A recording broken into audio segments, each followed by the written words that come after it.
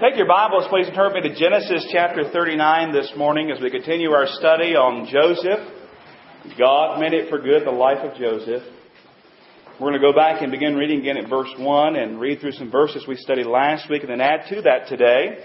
Genesis chapter 39, and we'll begin our reading at verse number 1. Genesis 39, verse 1.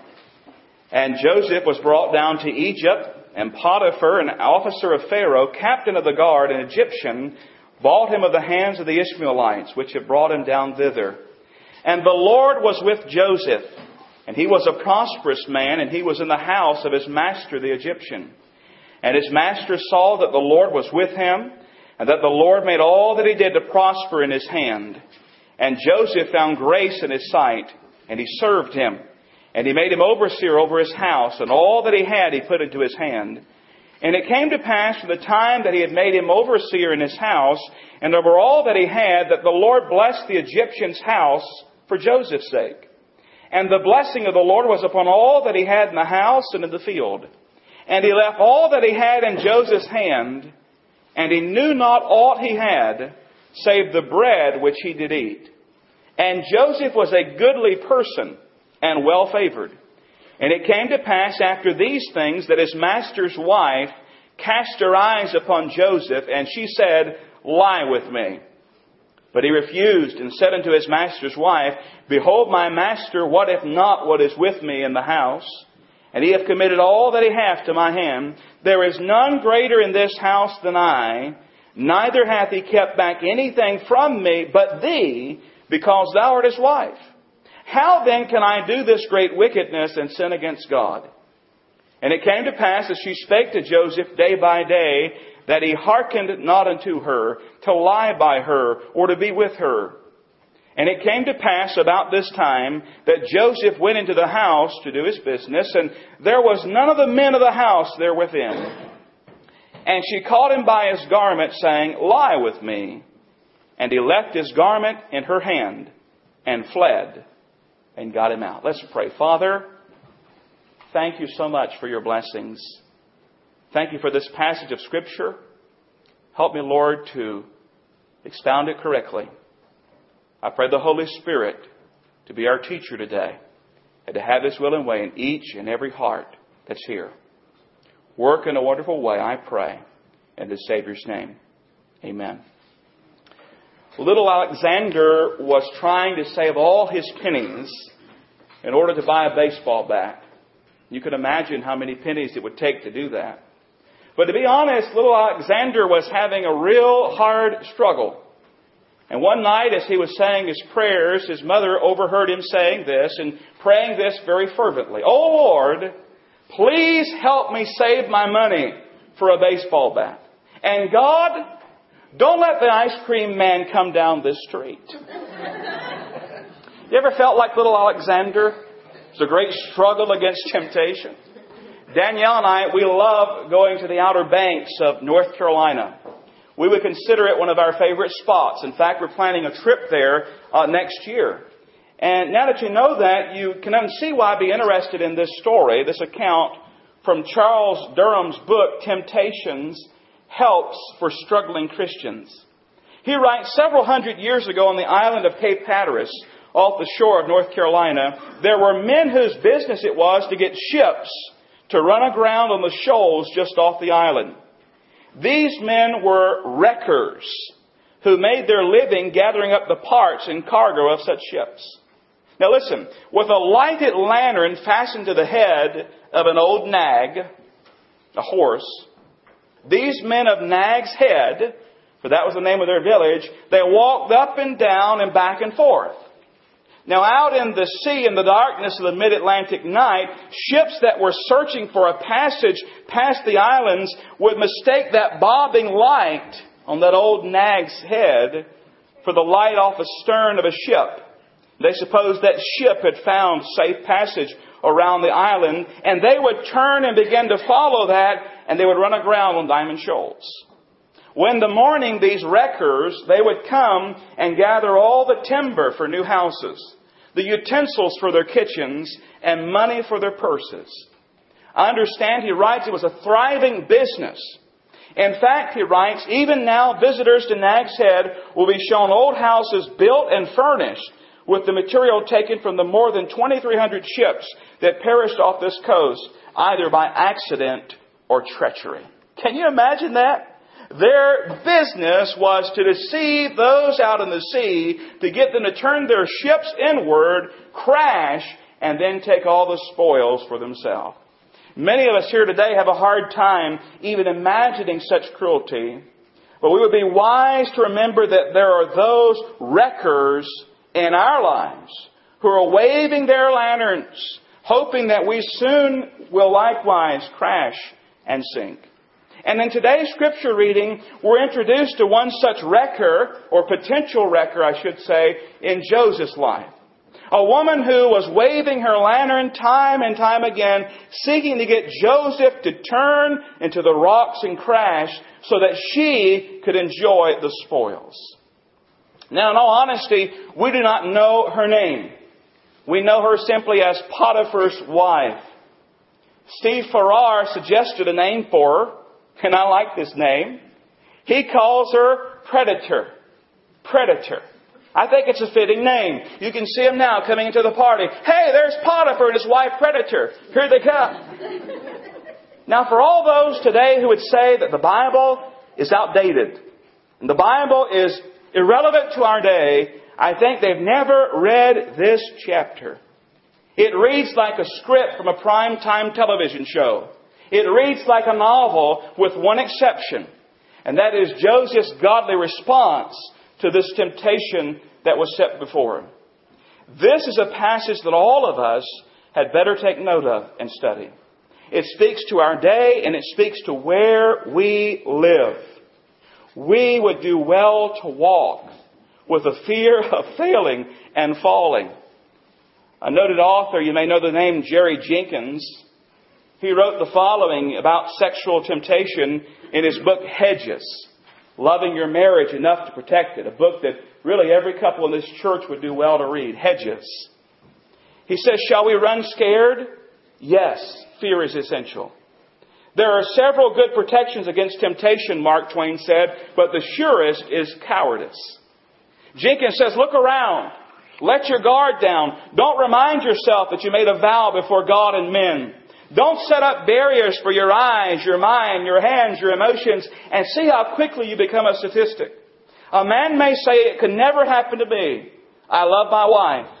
We know each other inside and out by now. We've left the emotional infatuation stage that ruled our courtship and honeymoon, and we love God's way, unconditionally and by the act of our wills. We each know the other is not perfect. We accept and love each other anyway.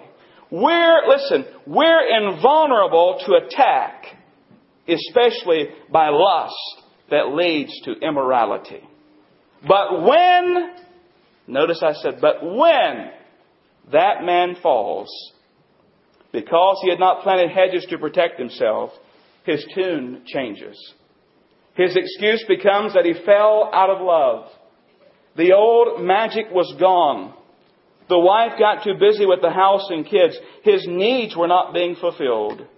And Jenkins writes, worse, the Christian deserter becomes so infatuated with his new love that he often gives God the credit. Listen, whether you're a man or a woman, you're old or young or middle-aged, if you think you're above falling, watch out. And don't just take my word for it. Let's do what the Scripture says. 1 Corinthians 10:12 says, wherefore let him that thinketh he standeth take heed, lest he fall. Now, being mindful of that, beloved, let's study this passage. And we're asking God to open our hearts and our minds and equip us to withstand the temptations that come our way. Now, in the remainder of chapter 39, this portion we're starting here at the end of verse 6 and through the last part in verse 23, Joseph's going to face three different challenges. We're going to study those. We're only going to cover one today, and we'll save the other two for next time. And today's challenge, of course, is the challenge of temptation. I want to talk about the challenge of temptation. We'll examine the temptation.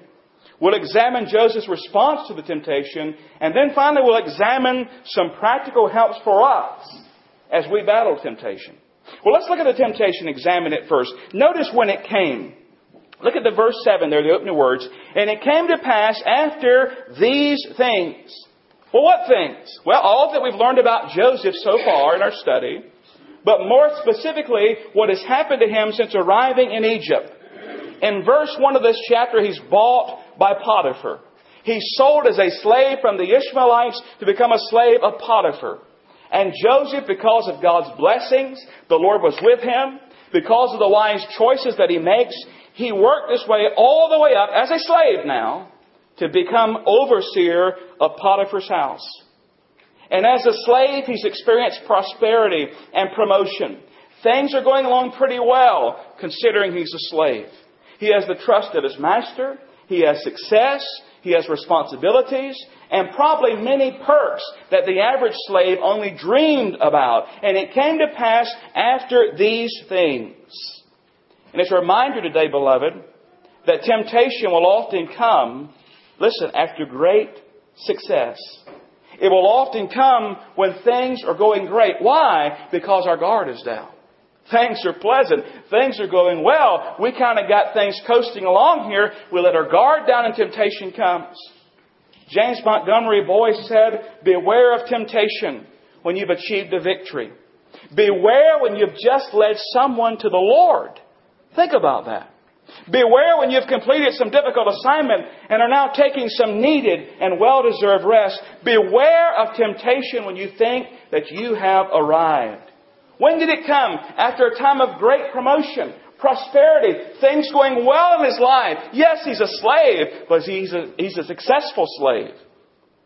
And it came to pass after these things. When did it come? After promotion and success. Notice who it was from. Verse 7 says again, and it came to pass after these things that his master's wife cast her eyes upon Joseph. His master's wife. That is Potiphar's wife. Predator. That's who it was. Now we know he was bought by Potiphar earlier in this chapter, and here he's sought by Potiphar's wife. It says here that she cast her eyes upon Joseph. I find it interesting. She cast her eyes upon Joseph. If you back up just a bit, you might have missed it. The last part of verse 6 says, and Joseph was a goodly person and well-favored. What does that mean? Well, that means this, beloved. And some of your Bibles may even have it this way. It means he was good-looking. He was well-built and handsome. He was a good-looking guy. And let me say, there's nothing wrong with being well-built and handsome. I agree with one writer who said it's not fair if you're good-looking and handsome, but there's nothing wrong with it. But it can bring with it some challenges. Some things that would come in your life because of that. If Joseph's appearance was, how shall we say, homely, we may never have read about this. She would never cast her eyes his way, probably. But because he was handsome and well-built and he was somebody that was pleasant to look at, she cast her eyes. And she begins appreciating his handsome appearance. She begins to notice that he is very muscular, that he is well built. And this lady is no ordinary woman. This is Potiphar's wife. Her husband owns Joseph. And in a sense, she, I guess, owned Joseph, or so she thought. For Joseph to refuse this woman would certainly not set well with her. I'm sure she was used to getting things that she desired. To refuse this lady could even mean bad things to Joseph. But to accept her offer, it could literally lead to greater advancement. It could lead to greater promotion. But even if it didn't, it would at least mean some sexual pleasure for him. Perhaps lots of it, as they could continue this sinful relationship perhaps for many, many days to come. We know when it came and who it was from, but notice what it involved. If you look at this, verse 7, it says, and it came to pass after these things that his master's wife cast her eyes upon Joseph, and she said, watch this, lie with me. What it involved, in one word, it involved sex. Plain and simple. Lie with me. Come to bed with me. have sexual relations with me. She's very bold and she's very pointed. Now, she may have, before she actually verbalized it here, she may have been letting out the hints. She may have been showing herself and saying certain things and trying to woo him with her presence and so forth. But there came a day when she just blurted out the words and she said it. Now I want you to think about Joseph for a moment, beloved. At this point, he's probably around 27 years old. He's far from home. He's far from his family. He's a slave.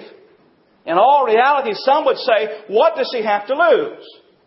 Remember, Joseph was a real man just like us. He had the desires that we have. How flattering it is to be noticed in this way. And in all likelihood, Potiphar was a beautiful woman.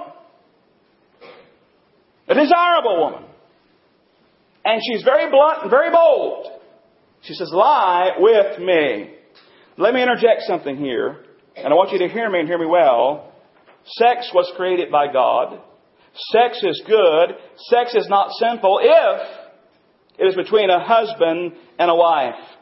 That's God ordained. That's right. That's holy. That's good. That's righteous. But anything outside of the bonds of holy matrimony is sin. The boundaries are clear. The guidelines are laid down. God is very clear in His Word. But you know what? Potiphar didn't care about the guidelines. She didn't care about God. She was a godless woman. She cared about getting her lust fulfilled now. And she was persistent. Just like the wreckers, she went back and forth with that lantern.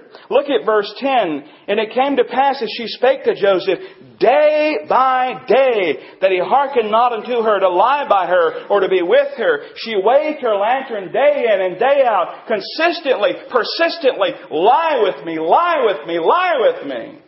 She was trying to wear him down. She probably even thought in her own twisted and wicked mind that this was a fun conquest for sure. Now, she'll eventually wear him down. She'll eventually get him. But I got to point out something here. You need to understand this. Temptation is not sin. Temptation is not sin. I like the way Chuck Swindoll said it. He said, there is no sin in the bait. The sin is in the bite.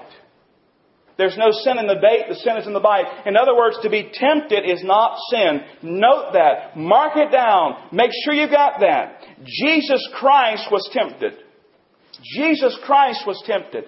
In fact, the book of Hebrews says it this way, for we have not an high priest which cannot be touched with the feelings of our infirmities, but was in all points, listen, in all points tempted like as we are, yet without sin. Now, I don't know about you, but that's an encouragement. To realize the Lord Jesus understands what it is to face temptation. And He faced it victoriously. He faced it successfully. You need to understand, beloved, temptation is coming. We all face it. We will face it. We'll keep on facing it. You say, well, you're a preacher. You don't face temptation. Get real. Get real. All of us do. Probably even faced it this morning. I have. Temptations come. They come.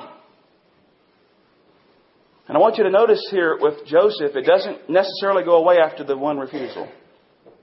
We would like to have read right that once he said no the first time, she said okay. But she didn't. She said, I'm just going to ramp it up a little bit. And I'm going to keep going after him.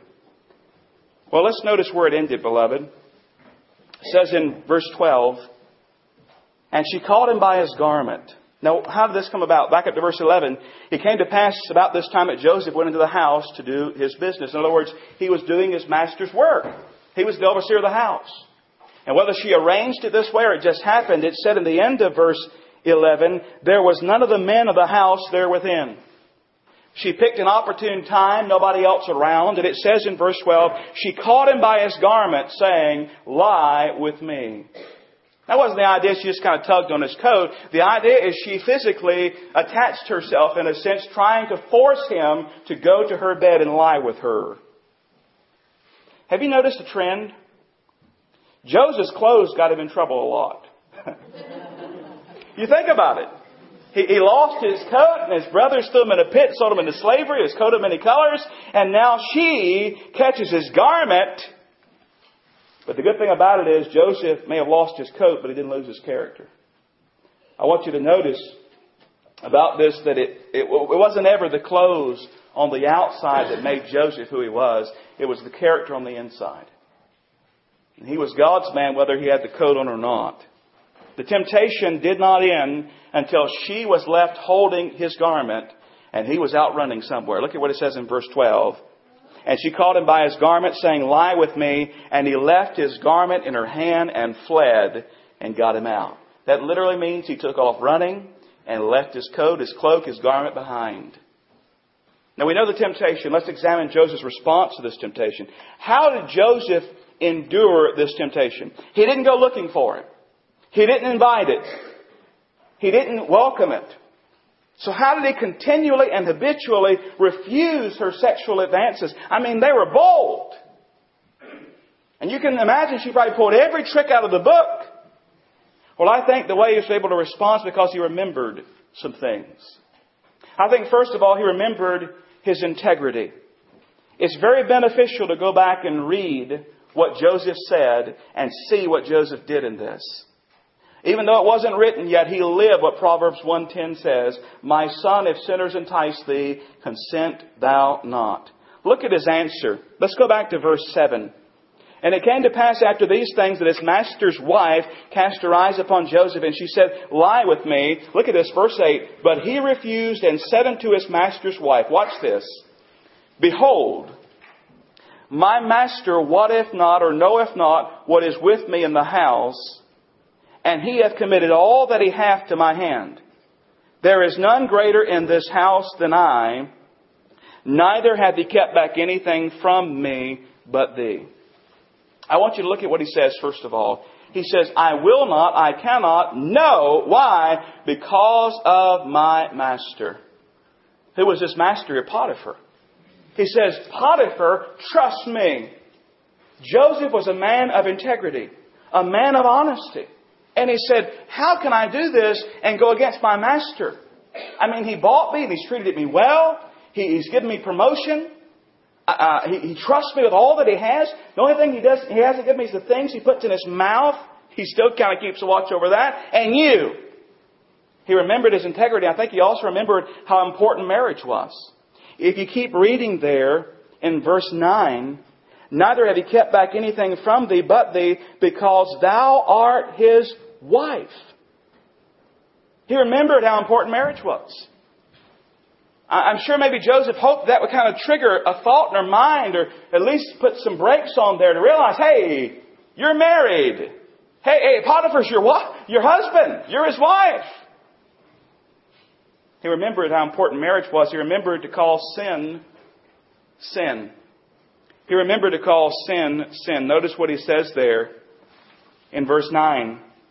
"How then can I do this great wickedness and sin against God?" He minces no words in calling these actions, these proposed actions, this temptation, wickedness and sin. He remembered to call sin, sin. You say, "Well, that's not significant." I beg to differ. Listen to what one writer said. "One of the devil's tricks in his campaign to promote sin and limit godliness is to call sin something other than what it is, and thus make it sound less objectionable and perhaps even desirable. This is true of almost any sin. Unjustified hostility and temper are called self-expression, or letting it all hang out. Because it's good to express yourself, letting it all hang out becomes a justification for every type of ill-mannered, inconsiderate, and openly destructive behavior." Listen, pride is interpreted as self-esteem. Gluttony is called the good life. Coveting is trying to improve yourself or get ahead. And the worst of these efforts is to rename sin in the matter of sexual relationships. Perversions which are condemned so directly and fiercely in the Bible are called an alternative lifestyle. We hear that today, don't we? An alternative lifestyle. Fornication is experimentation.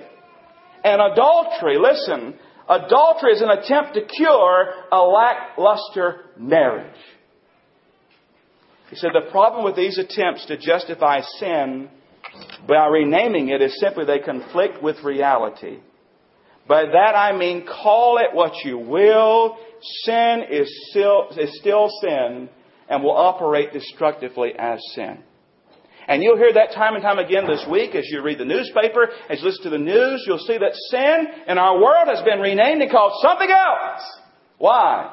It's less objectionable. It sounds desirable. Who wouldn't want to cure a lackluster marriage? But call it what it is, sin. It takes on a whole other light. Hear me and hear me well. We need to call it what God calls it. It is S-I-N, sin. It's sin. It's sin. And Joseph cut to the chase. He called it what it was. He says it's sin. Great wickedness. And he remembered not only to call sin, sin. He also remembered the sinfulness of sin. He said it's great wickedness. We've got to remember, beloved, it was our sin. Call it what you want to today. Our lying, our lust, our cheating, our anger, all those things and more that nailed Jesus Christ to the cross. Sin is not a plaything. It is not to be coddled and loved. It is damnable. It is wicked. It is perverse. It is abominable. And it brings no honor and no glory to our Lord and Savior Jesus Christ.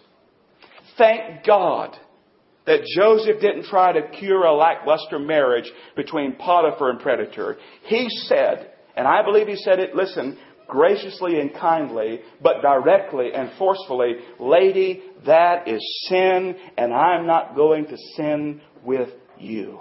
He refused. He remembered his integrity. He remembered how important marriage was. He remembered to call sin, sin. And I think here's the key of all of it. He remembered his God. Look at the last part of verse 9. How then can I do this great wickedness and sin against God? He remembered his God. And beloved, that was the key to victory for Joseph. His focus, his mind, his heart, his will was focused upon God. He knew that the sin with her would be the sin against God. And his focus and his desire was upon pleasing and honoring God. Now listen, his focus was not upon what might or might not happen. We hear a lot about that today. In regards to this kind of temptation, we say, well, don't do it. You might have an unwanted pregnancy. Don't do it. You might catch a sexually transmitted disease. Don't do it. You might get AIDS. Don't do it. You might get caught. No! As bad as those things are, his focus was upon what is right. And not right by man's definition, but right by God's standards. He said, this isn't right. And remember this. Joseph didn't enjoy much of what we enjoy. He didn't just get back from Sunday school. He didn't just get back from prayer meeting or church. He didn't get done just reading his Bible. He didn't have those things. He had heard some oral, some verbal things about God and been taught verbally and orally through the years in his home perhaps. And I trust that he was. But beyond that, he had his God and he said, it's not right in God's eyes. He already mentioned his loyalty to Potiphar, his master, but his ultimate loyalty was to God himself. He would not defile himself, sin, and bring dishonor to the name of Jehovah. He knew something we all need to remember. Even when no one else is around, no one else will see, it's just you and predator. God sees. God sees. Proverbs 15:3 says, the eyes of the Lord are in every place, beholding the evil and the good. God sees it. Whether you're at home or far from home, God sees it. I think he also remembered to keep his guard up. Verse 10 says, it came to pass that she spake to Joseph day by day, that he hearkened not unto her to lie by her or to be with her. That last part's very interesting. To be with her. Joseph did all he could to avoid this woman. Even being near her. That's wise. That's wisdom.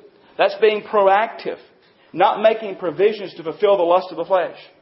Some folks want to talk like this. Well, I'm strong. I can handle temptation. Joseph didn't say that. He realized that was dumb.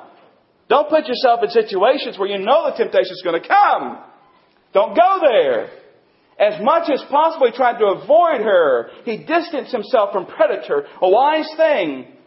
But then in the normal routine of his life, doing what he was supposed to be doing right, that temptation came again. And that's why I think it's important he remembered this. He remembered to run. He remembered to run. Look at verse 12 again. She caught him by his garment, saying, lie with me. And he left his garment in her hand and fled. He ran out and got him out. You say, to run, preacher, ain't that cowardice? No, it's courage. It's courage.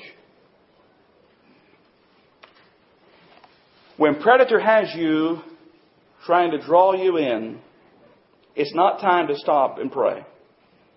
It's not time to say, well, I know you're struggling in your marriage with Potiphar. I was just reading this morning my devotions. I want to share this with you.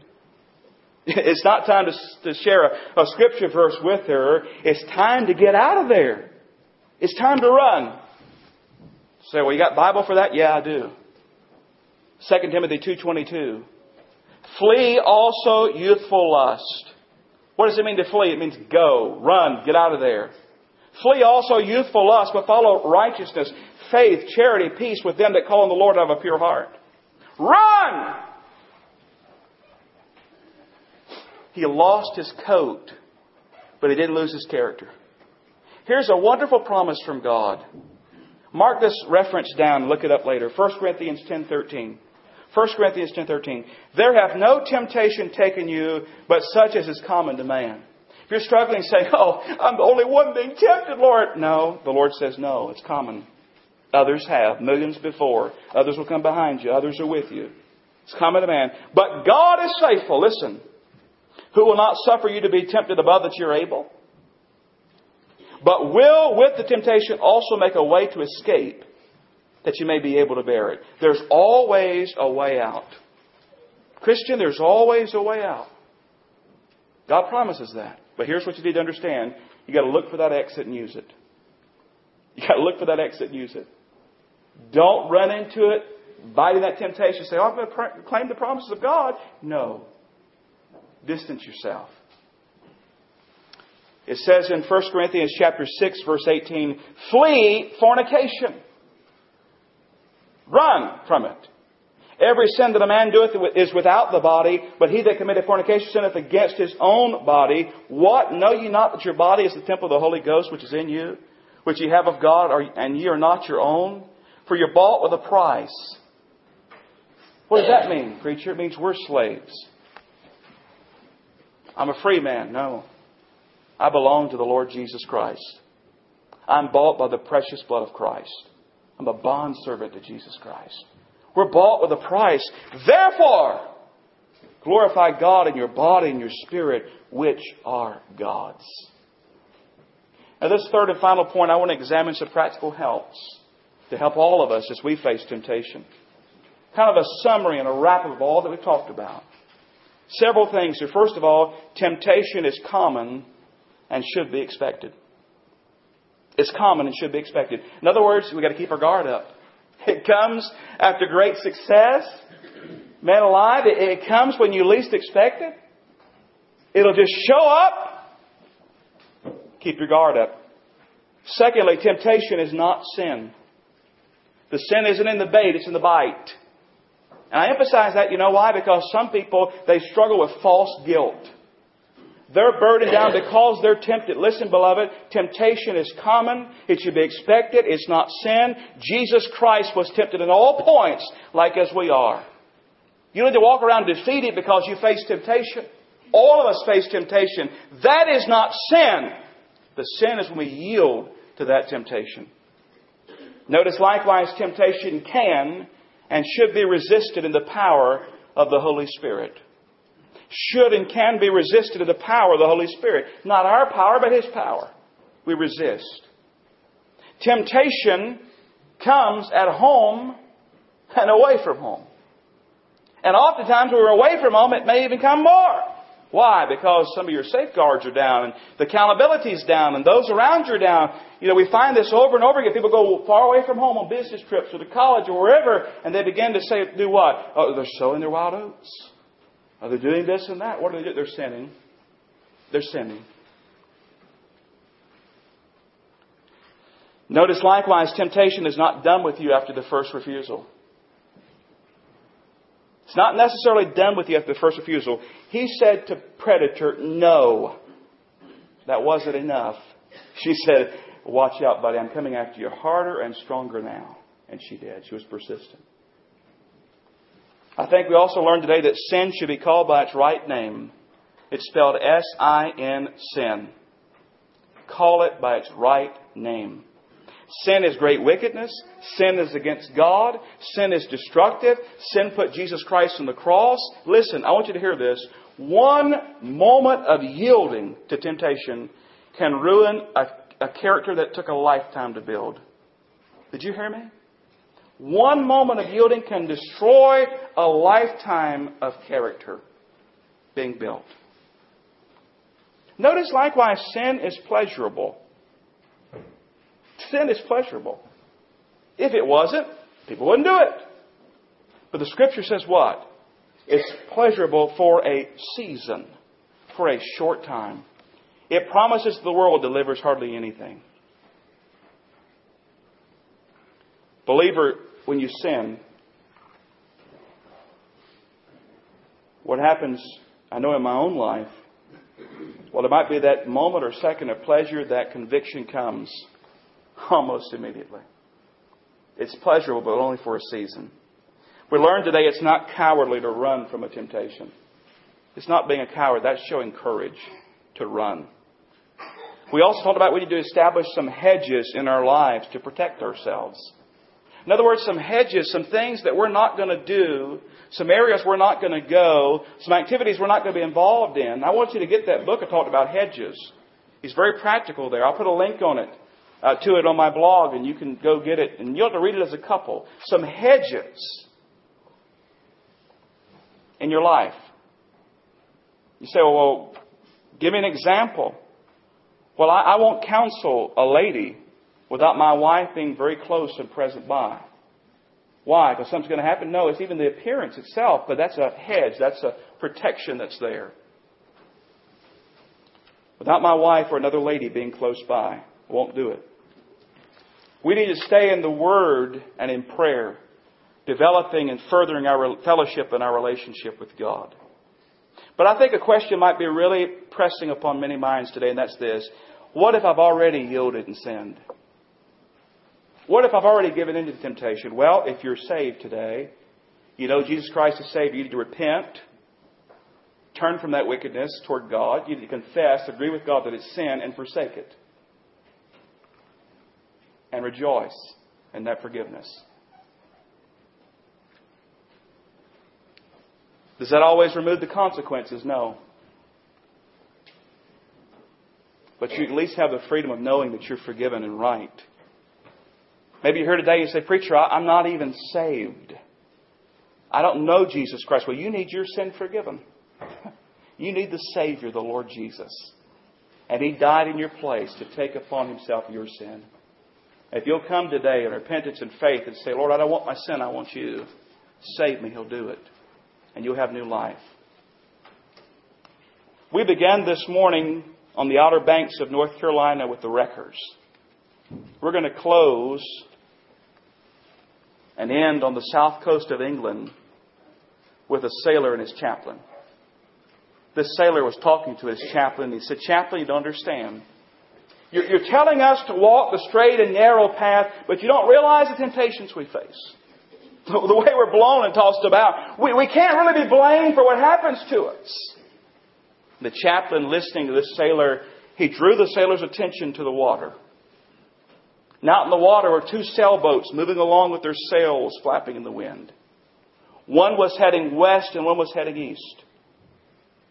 The chaplain said, one boat goes east and one boat goes west.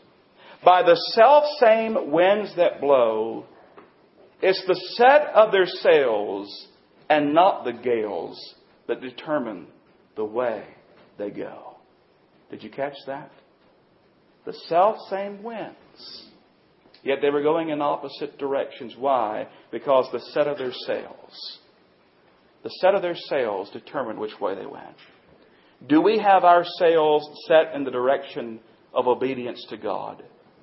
If so, we can go the right way, even if the whole world is blown off course. Listen,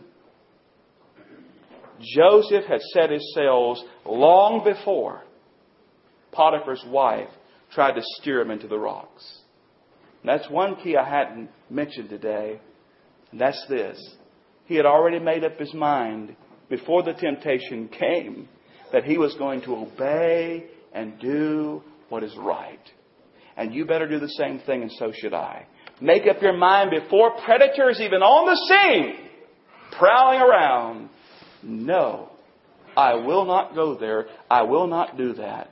I'm going to resist and refuse in the power of the Holy Spirit. Are your sails, and are they set today to obey the Lord Jesus Christ?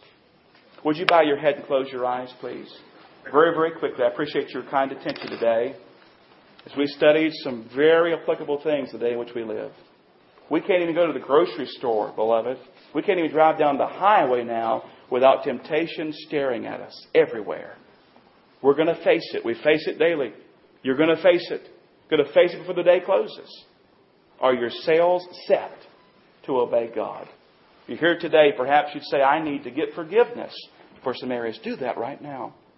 If you're here today and you don't know Christ as Savior, we'd love to take a Bible and sit down and show you and explain to you the gospel of the Lord Jesus. And I'll invite you to come in just a moment when we sing and we put you with someone to do that. Right now, what's the Holy Spirit saying to your heart? Would you obey? Would you obey?